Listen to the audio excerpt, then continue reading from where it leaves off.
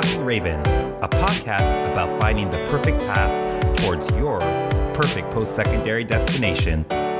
Each episode, we will highlight events you'll want to attend, deadlines you won't want to miss, and share some insight into what makes Carleton University a community like no other. Let's start the show. Hello, future Ravens. Welcome back to the Talking Raven podcast. My name is Stanley Philippe. It's week 2 of Faculty Month, and this week we're going to be talking a bit about our Faculty of Engineering and Design with a special attention towards leadership. What does it mean for our faculty to lead our students, and what does it mean when our students themselves become leaders in their own right? A lot of the time when we talk a bit about the university experience, we tend to default into the classroom, but so much of what makes university special happens beyond that classroom setting. So we're gonna have a conversation about what it means to excel both inside and outside of your classes. And some of our students are not only amazing people, they're amazing athletes as well. So I wanna take a moment to give a huge shout out to 2 phenomenal athletes here at Carleton U. First off, Alexandra Telford. She is a track and field star, and during last week's U Sports Championship, she not only broke our university record in the 300-meter race, she was able to win the bronze medal, which made Alexandra the very first Ravens women's competitor and first track athlete to medal at the national championship. So huge accomplishment, huge kudos and congrats to Alexandra from all of us in the Ravens family. Now, another sport that we are, making history in is men's basketball. I don't know if you watched it this past Sunday, but Carleton University won their 10th title in the last 11 years, their 16th title in the last 19. And one athlete I want to shout out is Alain Louis, who was named the Jack Donahue Trophy winner as U Sports Tournament MVP. Sometimes it gets a bit repetitive to win all the time. This is not one of those situations. We are always so proud and happy when our athletes do what they do best. And that's to do their best. And in the case of our men's basketball team, that best led to another national championship. So huge kudos to Alain, to Alexandra, and to every single student athlete that does their very, very best to represent the Carleton Ravens. Now it's time for us to dig into our conversation surrounding leadership. And it was a really great talk. I got a chance to connect with Banu, who is a professor in our civil and environmental engineering department.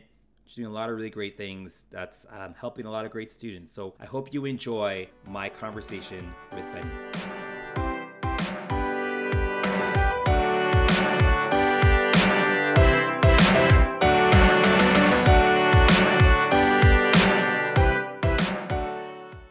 It's time for faculty chats.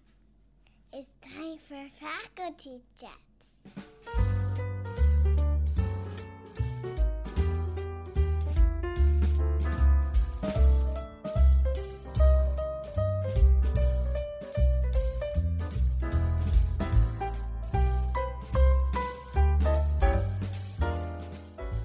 My guest today is Dr. Banu Ormachi, Director of the Global Water Institute, Canada Research Professor, and Professor in Carleton's Department of Civil and Environmental Engineering. Doctor, how are you doing today? Thank you for having me as well. What a pleasure. Yeah, it's great that you're able to do this. I really appreciate you taking the time now. For those who may not be familiar with your background, can you talk a bit more about your academic journey? How did you get that beautiful, fancy title of Director of the Global Water Institute, and maybe some of the courses that you're teaching at Carleton? I did my undergraduate in Turkey. That's where I was born and grew up. And then I had scholarships, and then I went to Duke University in the US, and that's where I completed my master's and PhD degrees. I did a postdoc there. I was an assistant research professor. And after that, I moved to Canada. Carleton University is a great university. I had an offer from Carleton, and Canada is a wonderful country. And so we decided to move to Canada, and I really have not regretted that decision at all over the years. So I am an engineer, environmental engineer, and that's a great field to be in as well. It is an engineering field, but it is so connected to science and public health, environment, daily issues. I don't know. I'm just really fortunate that I work on really interesting stuff. These days, I work on monitoring the COVID-19 virus in wastewater in many communities in Ontario. So that's really nice research. I work with public health officials, decision makers in the ministry, municipalities. I really do not have a boring day. I love my research. I love teaching. And I'm really grateful that I have such a wonderful job. You definitely are wearing a lot of different hats, and it's really great to see that our students will benefit from someone with so much great experience and exposure to the various levels and applications of their studies.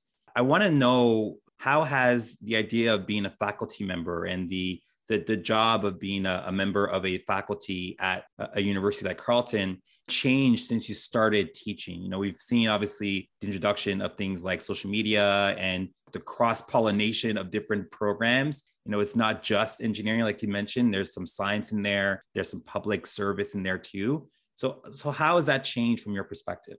Right. So that's an excellent question. And being a professor is definitely wearing lots of different hats. In early days, it was mostly about teaching. Like if you did a good job with teaching, you would be okay. But now the expectations are so much more and so different as well. Research obviously is very important. And it's also research that brings funding to the university, and it's also the research dollars that enables me to pay graduate students their scholarships. So that's just how the system works. But in addition to that, there's also expectation, at least in science and engineering fields, to create intellectual property, to invent things, to license IP, to commercialize. And also there's a lot of emphasis by the government to create startups. So be an entrepreneur, which was, never before expected from a university professor. Another one, for example, really being out there, like be a leader in your field, and then be present, like do interviews, give talks. And so there are lots of different expectations. And all of these are also really connected to leadership skills and how you take on these roles. You dropped the word leadership a couple of times there. So let's touch on that. For you, what is the definition of leadership, and how did you develop your own leadership skills? Leadership is an interesting concept, is it? And if you look up definitions, everybody's understanding of who is a leader, what is a leader, what should be a leader, what should a leader be doing, or what are the best traits. So depending on who you ask, the answer will be different. For me, I think the most important one is when I say leadership, and I do not like that kind of leadership. Like it doesn't have to be really dominant personality, like be out there, rah, rah, rah, like I am the head of this, I'm the director of that, this is what I do, and this is what I will continue to do. I don't think that's really the ideal leadership. What I love seeing, and this is also what I encourage in my students, is, like there is an opportunity, there is something that you feel you can do, you can contribute, and you can rise to that challenge. You can be a leader, but you don't have to stay there all the time. And then after that, just step down, and, there will be other opportunities, and you can again step up. So it doesn't have to be related to a role or position. And there are lots of opportunities, and it does really help for an institution such as Carleton, for example, is to involve in everyone, have a diverse group of leaders. And again, not everybody needs a title, and just contribute to Carleton. My favorite kind of leadership is collaborative leadership.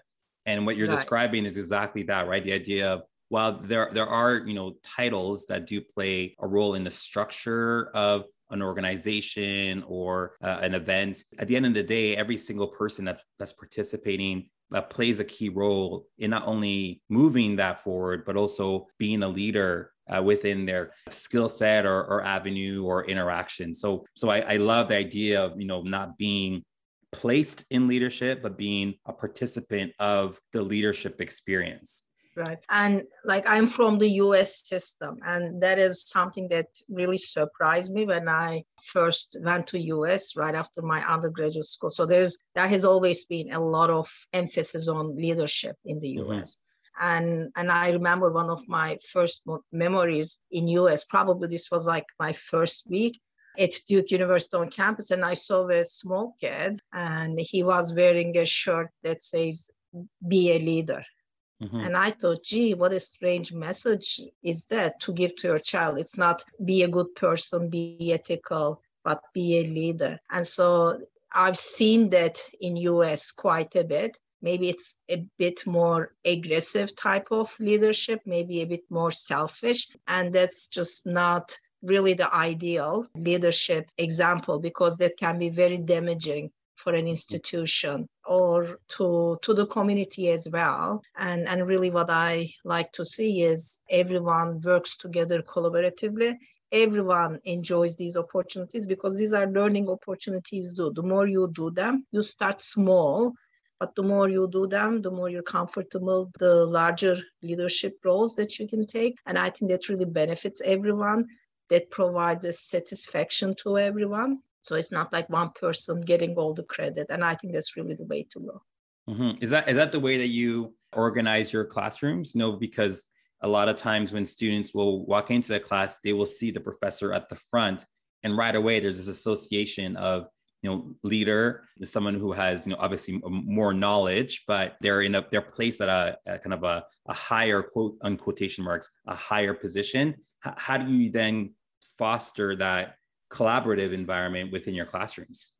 I involve leadership skills, developing leadership skills in my classroom, as well as I organize lots of extracurricular activities for students to develop these skills. So in the classroom, it can be a bit more limited, but there are certain opportunities. Even group projects provide a great opportunity for leadership roles. And also, like we have, for example, field trips, even assigning certain tasks to people. Okay, like you're in charge of organizing this, you're in charge of organizing the bus that we're going to take. I mean, those are all small steps towards developing leadership skills. Outside of the classroom, I am the faculty advisor for several student chapters. Women in Science and Engineering is one of the very first student chapters I started at Carleton right after I started as an assistant professor, because I noticed there wasn't really a group like that, and I was surprised. So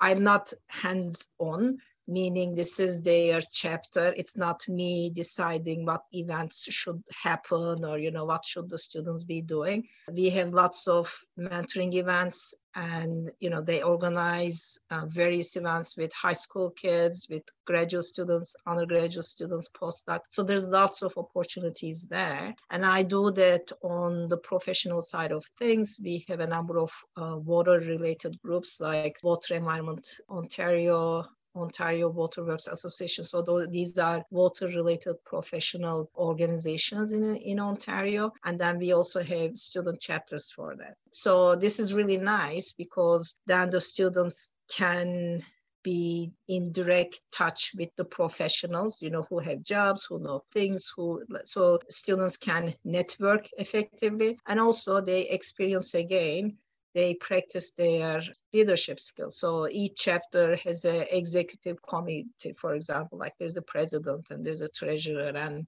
they take on these roles. They learn how to do these roles, and in a very protected, safe environment. If you fail, you fail. So what, we learn from those mistakes and move on. And I think those opportunities are really helpful. And it's also easier to do these things these days, I find. Like now there's so much emphasis on networking, young professionals. The professional community is also supportive. Like when I ask them to include students in conferences, they give talks, they're involved in workshops. no one ever said no. So that's a great benefit as well, that maybe through my networks that creates opportunities to students, and they are welcome in events and they are given roles and positions, which is wonderful to see. Yeah, it sounds like it's like leadership labs that you're creating. With the labs that we have in engineering and our sciences, it gives students a really kind of safe environment to try, make mistakes, learn, and then try again. Yeah. And you're doing that through these different initiatives to give students a chance to try being a treasurer or a president or whatnot, and join different groups. And like you said, meet different people that could then create more opportunities and really have that kind of domino effect, which is really, really great to see. So one more thing that I would like to add, I mean, we said classroom and, extracurricular events, groups, etc. But another great way to develop leadership skills is through research. And this maybe applies more to fourth-year undergraduate students as well as graduate students. But like I have lots of different research partners, and the students are invited to all meetings with, these can be industrial partners, companies, government, public health units. And I also ask them to give the presentations. So it can be very scary for a student. Some of these meetings are really high profile. And then I can do, I can cover the half of the presentation, and then the student can present their work. So those are great opportunities as well for developing these skills, being more comfortable. The more you do it, the better you get at it, basically. And also for networking opportunities. But research is another avenue that can be very effectively used to develop the leadership skills for students. Can we talk a bit about the Global Water Institute? Maybe touch on some of what it is, also maybe some of the research that's being done through this institute, and if some of our students are participating in that research. Right. So water, which is my main research area, drinking water treatment, wastewater treatment. So that is like water touches everyone. Okay. And then if you look at Carleton researchers, professors, there are lots of professors in other faculties, not just in science or engineering, that really work on topics related to water. For example, water and sanitation, WASH, like in developing countries. So in Africa, like water is human rights, is it? And then water and women, because in developing countries, it is women. So it is related to even education of girls in developing countries. So water is a very broad topic. And also it brings everyone together. So it just creates lots of opportunities. So then there was an initiative to create clusters at Carleton. So I thought, okay, water is probably a great topic. And then I started looking, and guess what? Like we have more than 100 researchers at Carleton who work on topics related to water. Okay. It's a wonderful way to start collaborations at Carleton, but also we take advantage of our location, Ottawa, So we are so close to embassies. We have really established researchers, very well recognized around the world. So we naturally have lots of international connections. And so we bring all of that, but also it's not just for research. We want to be the bridge between universities and government, and particularly our focus is obviously on Carleton University. So we have monthly events that we get together, like water talks, and that's a great learning opportunity. And our talks are also open to public, and we have speakers from Carleton as well as even from other countries. And in terms of a project example, like we just finished one at the end of March, a couple of days ago. So that project was funded by Environment Change and Climate Canada, and it's on microplastics. So microplastics is a hot issue right now. I mean, that plastics are everywhere, unfortunately. And plastics, they stay in the environment for thousands of years. Okay, we produce all this plastic waste, unfortunately, and they do not dissolve or disappear, but what happens is they break up into smaller and smaller pieces. So now there's microplastic pollution everywhere, in soil, in water, in air, even in food that we eat. And so we also have great expertise at Carleton. Like I work on treatment technologies, how to remove them from water or wastewater, but we also have researchers in biology, chemistry that look at the impacts of microplastics on environmental systems, aquatic ecosystems, like do toxicity tests and things like that. So we have a great group at Carleton, and we also have really nice facilities now. And so that's also very collaborative research again. And we try to tackle really hot topics, hot issues. And it's just wonderful to see that collaboration, and we have the ability to do that. And we also work with technology providers. So like my project, the one that I had funding for. So we work with 3 kind of market to entry level Canadian technologies and help them to develop their products, create a space in the market for them. And so those experiences are very rewarding and very important as well. And there's not so many successful examples in Canada. That's really the best part about being an employee at a university, is seeing how there are real topics that are being discussed. And then at every level, our researchers, our faculty, our students, everyone is trying from different points of view to tackle that issue, to tackle that topic. And it's involving the federal level, it's involving the startup level, and everything in between. So that kind of melting pot of ideas, of innovation, of collaboration, of real kind of urgency is super cool to just kind of be a part of and to see. So thank you for laying that out. Now, before we end our conversation, there's a question I like to ask about the undergraduate experience. How would you describe or define a successful undergraduate experience? Having good marks grades is not enough. So if you are interested in graduate school, it certainly helps a lot, opens many doors, and there's some excellent scholarships that you can get really paid well. And there's no tax on student scholarships. So maybe this is a great opportunity for recruitment as well for graduate students. But, high marks is not enough. The undergraduate experience should ideally be a holistic, a complete experience. And so being involved and being engaged is very, very important. This also helps to build your CV, have, various activities, roles. Leadership skills is so important.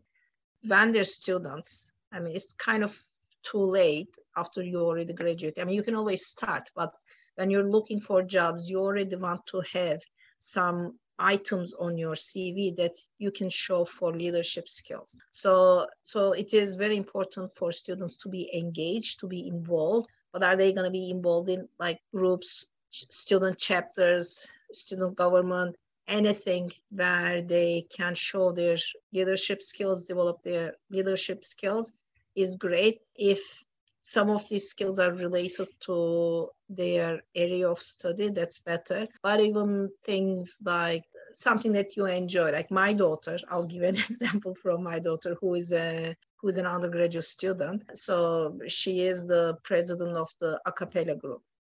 Okay, like you look at it, how is this going to be relevant? It is so relevant because number one, she enjoys doing it. Okay, so that's really important as well. But there are subgroups under the a cappella group. So like she holds meetings, for example, or there's always some conflict, push and pull, because there are different group leaders and they want to do different things. And it is such a great practice to deal with these like conflict resolution and how you maneuver through that, and then run meetings and then work on bylaws and budgets and things like that. So even if you think, well, this is not maybe very relevant to my field, these experiences are so precious. And I really encourage all our students to start early, build some of these skills when they're still students. And that helps a lot with employment as well. Like when I look at my students, the ones that find immediate employment are the ones who are also more involved and engaged during their undergraduate years.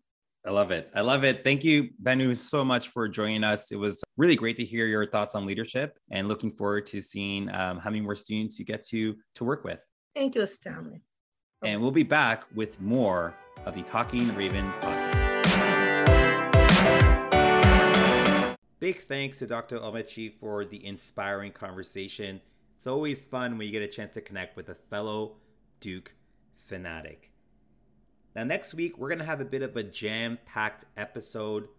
We're talking public affairs.